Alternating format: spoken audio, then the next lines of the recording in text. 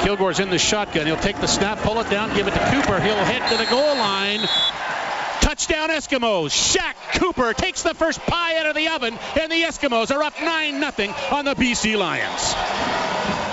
That's the only touchdown of the game on Saturday night, the only one that was needed. 19-6, the Eskimos beat the BC Lions on the brick field at Commonwealth Stadium, and with the win, clinch a playoff spot. Welcome to the show, everybody. Hope the Thanksgiving Day long weekend went well for you and yours. Hope you got to spend lots of time with your family, with your friends, and with a turkey. Let's bring in the coach now, Jason Maas. Congratulations on clinching that playoff spot.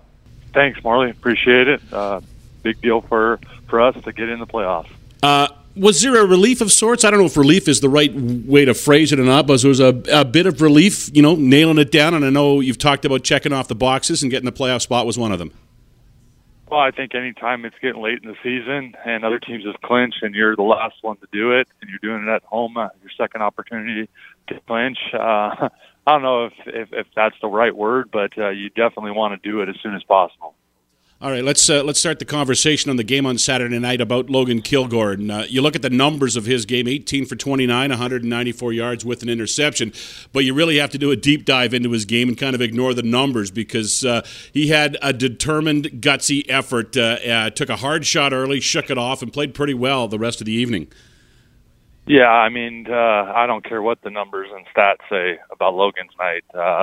We talked about in our room going into that game that we wanted to hurt at the end of the game. We were going to make them pay the price to play us. We were going to pay the price to play them. We know what was at stake, and we said, if you're injured, that means you just can't play. But if you're hurt, that's what we want you to be. And Logan hurt from the first series on and stayed in there, didn't miss a beat, and I couldn't be more proud of a guy on our team to do that. Your quarterback generally leads your team, and he did a tremendous job of doing that, playing gutsy, playing tough, physically, mentally, because it is a tough game. I mean, when you're at home, you gotta face these guys to get in the playoffs.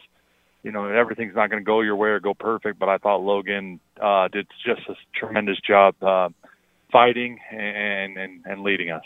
He seemed more in control of the offense in this game than the other three starts he had, and I guess that's just getting more experience and more reps and more playing time. Yeah, Logan definitely, and I've said it along, he doesn't have a ton of starts in his career, a ton of starts under his belt, and you need reps, you need those opportunities to get better. Every rep tells you something more, and, you always get put into different situations the more you play. You learn from everything, and I think that's what you're seeing with Logan. He is getting more comfortable at the beginning of the game. Then he's getting more comfortable at the second quarter when the half's ending. And then in the fourth quarter when we need something to happen, he's just getting more comfortable being put in those situations. And, that and taking reps in practice and, watching the film after. And he's just, he's just fighting, and I think just getting better as it goes. Two plays that really stand out to me came in the first half. Loved his wheels on a couple of plays. Maybe not what you expect from him a lot of times, but he took off on the one play, got a first down, and then later in the first half, he outran Odell Willis to the sidelines, hung onto the football instead of throwing it away, waited, and found Ellingson for a big first down. Yeah, and you're talking about a guy that, sprained an ankle going into the second half of Hamilton and, missed practice this week because of it. And, and to go into this game with a little bit of hobble, and not that he couldn't play through it because obviously he did, but not at 100%, not feeling real comfortable and going out there and laying it on the line and being able to get a big first down with his legs early. And then, like you said, to take a shot from Odell, and then the next series or a couple series later, you're running for your life away from him, and you'll make him miss, and then you throw a great ball to Greg for an extended first down and extended drive. The guy's just he's been playing through some things and just continuing on. And like I said, I couldn't be more proud of a guy. Emulates what we want from that position and on our football team. 2-2 in 4 starts. Whether he gets another start or not has yet to be determined. But to me, while Trevor Harris is out, he did his job and then some. He got you 2 wins. He gave you a chance to win the other 2 games. And at the end, he got the win you needed to get into the playoffs. No, there's no question. When your starter goes down, the guy behind him always has to go in there and give you a chance. And I think Logan did that. And like you said, we're not in the playoffs without Logan pulling the trigger for 2 games and winning us 2 or helping us win 2 games. which has been tremendous. It's been a long time in Edmonton since we had a guy beside the starter play, and so it's nice to have a guy go in there and do his job and give us more experience going down the road, because right now, with Trevor, we're not sure. We're not going to play him until he is 100% or until he feels comfortable enough to play. So, if Logan has to go again, he's going to go again, and I think every time he goes out there, he's just going to get better. Greg Ellingson, 100-yard game, went over the 1,000-yard mark, 23rd career 100-yard game, his 5th consecutive 1,000-yard season. He's pretty much as advertised, just a guy who runs around and catches the football game in and game out. Yeah, he's consistent. I mean, that's the one thing you love about Greg. I mean, whether it's in practice or in games, he's just a consistent performer. He's fearless when he goes up for the ball. If you look at some of those catches, I mean, there's guys around him, and he just doesn't. He just watch his eyes, and he knows things are coming, and he's just concentrating on the ball. I mean, I think it's something to learn for all those receivers out there that are young, to watch a guy like him play. What they don't get to see is him in practice, and him, working hard in practice and doing those little things. And he wasn't 100% going in his game either. He missed every practice this week except for the last one. Was questionable all week, and comes up with a big, huge game. And we actually took a 40-yard gain away from him at the end of the half, to try to take one more shot to the end zone, being more aggressive. We could have just taken the yards gain, let the field goal unit go on and kick a field goal, but we took a big gain away from him. So, but he's a tremendous asset to our team, and always great when we get him going. And he gets his 5th consecutive 1,000-yard season. Ricky Collins goes over 1,000 yards for the first time in his career. Here's a guy who came in with a very little fanfare, but it's turned into a pretty good player for you. Yeah, no, I mean, Ricky was one of those gets in the off season. I was really excited about, having watched him play in BC and watched him play in his career in other places. I just looked at the route running ability he had, the catches he made, and could visualize him in our offense doing well. And as long as he stayed healthy and did his job, I felt like he'd have a chance to do that and be that guy. And I think he's proven that. I think he's definitely one of those guys that if we can get Ricky going early in games, it helps take the pressure off everyone else too. And he's more than capable of taking over a game. So, it wasn't a super productive night as far as, getting him, over 100 or anything, but every time we threw him the ball, he did his job. And that's what we need out of him. And then to have a 1,000-yard season is no small feat for a receiver, particularly when you're trying to do it for the first time. But now that's expected of him year in and year out. Playoff atmosphere, playoff intensity in the game on Saturday night. It got chippy and emotional at times. Yeah, no, I mean, what else do you expect? I mean, you're playing against your rival, who last year the wins against them weren't good enough. I mean, we got beat by them twice, got knocked out of the playoffs by one game, by a couple plays, whatever you want to call it, and they were the ones at hand that went to the playoffs with the same record we had. So, that was definitely time to pay that back, and to know that going into this game we could beat these guys, knock them out of the playoffs, and solidify a spot. That meant a lot to our guys, and they went out and played like it. They played tough. They played physical. I think, controlling both lines of scrimmage is what we wanted to do, and I think we tried to do that, and I thought we, for the most part did. We made it a very physical game, and anytime it's physical, it generally does get chippy. I would like to see us have more composure, but at the end of the day, I've said it all along, the penalties are not telling the whole story of every game. Turnovers tell a bigger story, and that's what I'd like to see us be better at, is not turning over the ball and getting more turnovers. But penalties happen in games. It's really how you respond to the type of penalties you get that makes the difference.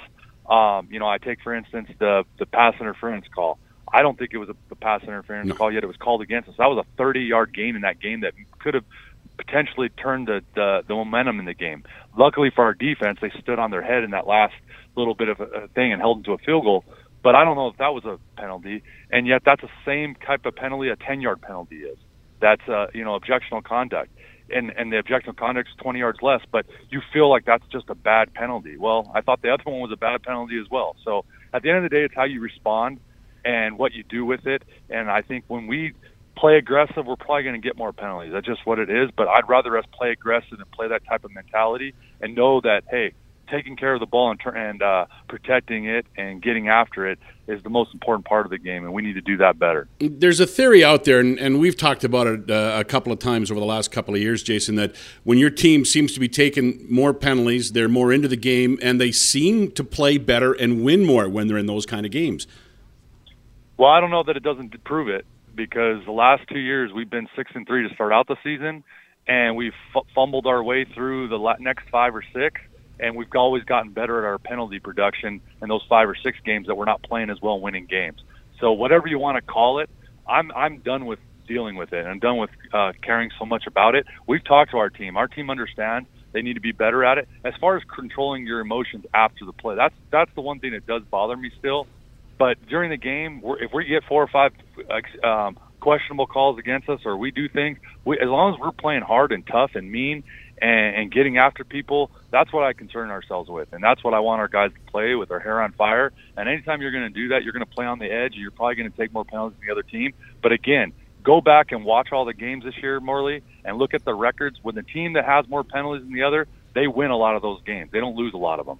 So, like I said, the biggest story of this year is the top 6 teams in the league right now are the best 6 at taking care of the ball and the turnover ratio, not the ones that have the best penalty margin. You mentioned the PI call against Taekwon Glass. I was surprised when they called it. I was shocked when it was upheld on video review. Did you get, or will you be looking for, some kind of explanation for the league on that play? I don't worry about the explanations for the league. I mean, they obviously see it one way, we see it the other. I don't think there's an excuse you can give me why that wasn't overturned. But at the end of the day, it's a hard game to judge and referee. That's why I always give them the benefit of the doubt.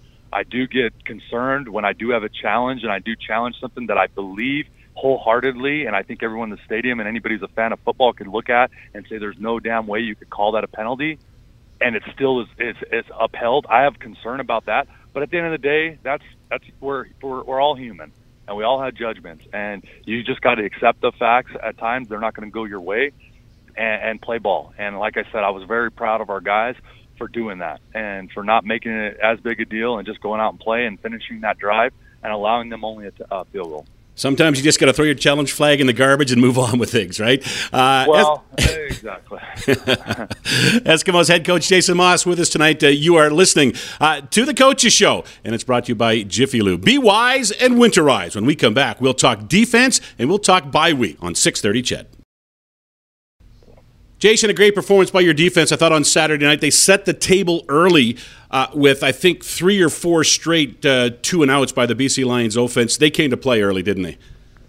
No question. I mean, we talked about it all week. You know, back in practice, you know, we could feel a different defense we were going against again, where we were having to get rid of the ball in practice quickly or check things out of certain looks because of how aggressive our defense was being. You know, and our defense has played different at times during the season, you know, due to the teams we're playing. But I think we found our identity again and just realized that, you know, when we play aggressive on defense, I think that gets everybody in the game. And we have those types of players that feed off of it, feed off that energy. And Lolly being on the sidelines again, he's an aggressive-minded guy. And for him being on the sidelines, I think helps us keep that mentality going and that accountability going. But, I mean, those guys are fighting for one another and playing hard and aggressive at every turn. And I think, you know, when we talk about affecting the quarterback or talk about stopping the run game, I mean, you got to do that by controlling the line of scrimmage. And I think we can do that as good as anybody when we put our mind to it.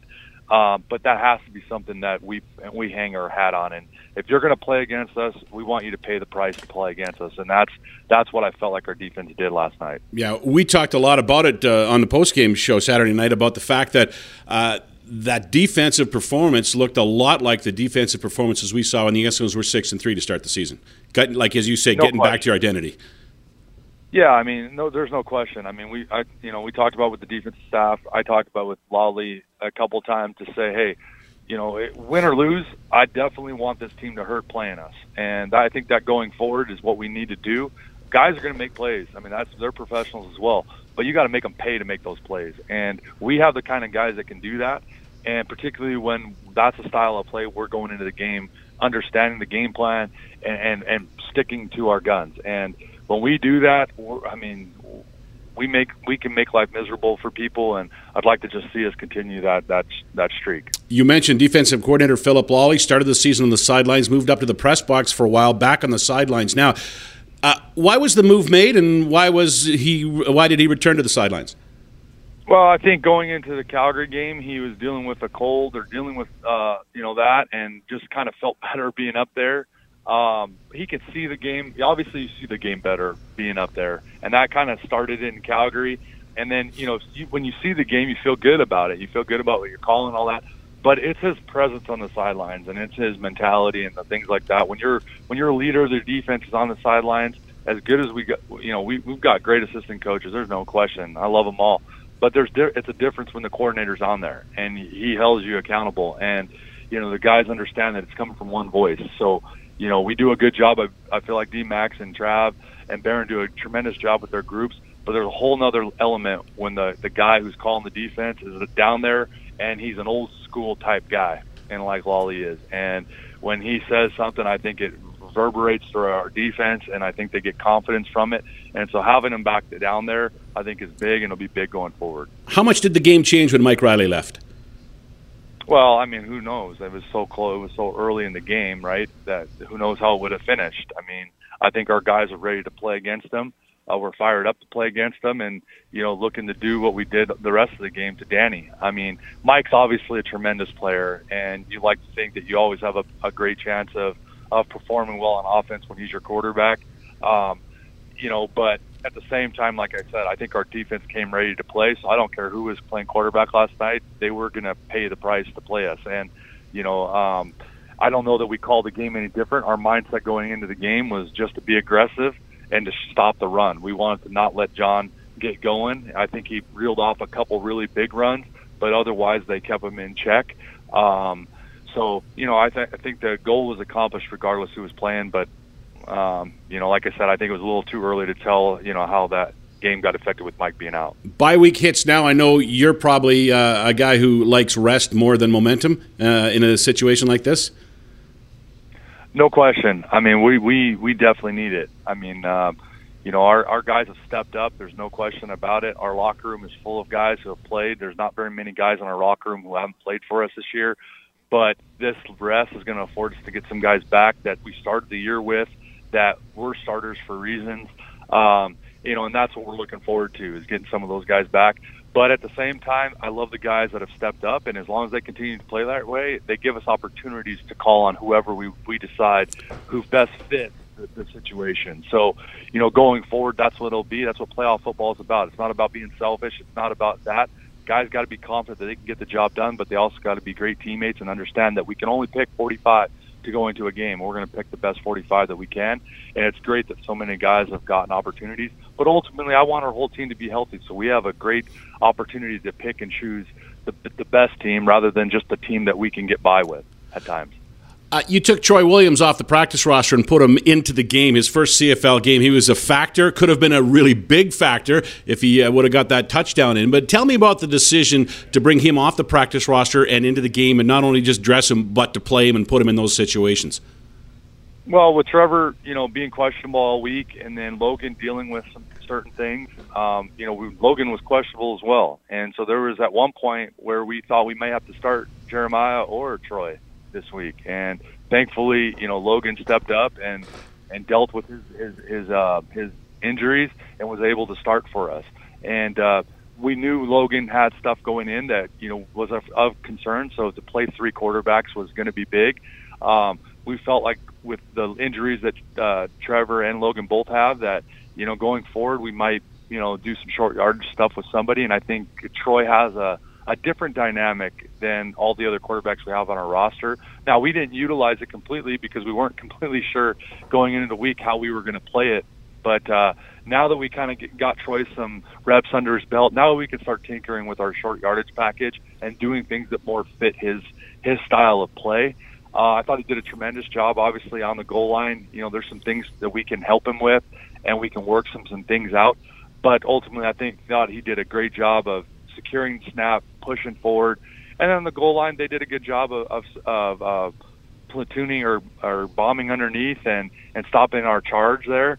But like I said, with a different little bit of a package now that we've got Troy some reps, we could start doing some things that can take advantage of teams that want a submarine and want to do some things interiorly to us. All right, Saskatchewan here on October 26th, 3:30 pregame show, 5 o'clock for the kickoff. Please remember it's 6:30 Ched Santa's Anonymous night, so bring a new unwrapped toy for 6:30 Ched Santa's Anonymous 1 week from Saturday when the Eskimos play the Riders. Last one for you tonight, Jason.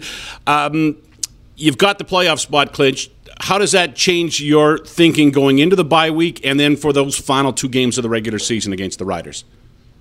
Yeah, I mean, it's hard to say because, I mean, people keep saying we're going to cross over. Well, if BC beats – I'm pretty sure if BC beats Sask on the bye week and we beat Sask twice, we're going to have more or just as many wins in the season series on them.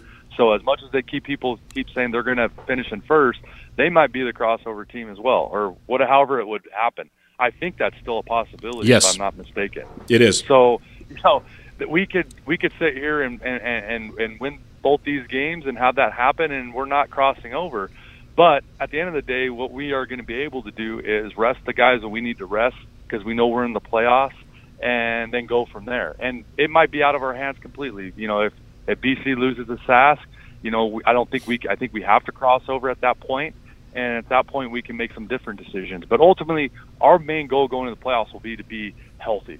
Because I think if we're healthy and we field the team that gives us the best opportunity to win based on performance of the year and health concerns, I think we're going to be a tough out for anybody. And so that's just the thing. But ultimately, we'll let this week play out and then make some decisions after that. Great stuff. Jason, thanks for this tonight. I think you're getting away for a couple of days, so get some rest, enjoy that, and we'll talk to you next week on Monday night. Thanks, Morley. Appreciate it, man. It's bye week for the Eskimos, which means no practice this week. They'll return to practice this weekend. Next game for the Green and Gold will be a week from Saturday on the Brickfield at Commonwealth Stadium against the Saskatchewan Roughriders. We'll have it for you, of course, here on 6:30 Ched. 5 o'clock start, 3:30 for the countdown to kickoff. My name's Morley Scott. Have a great evening, everybody.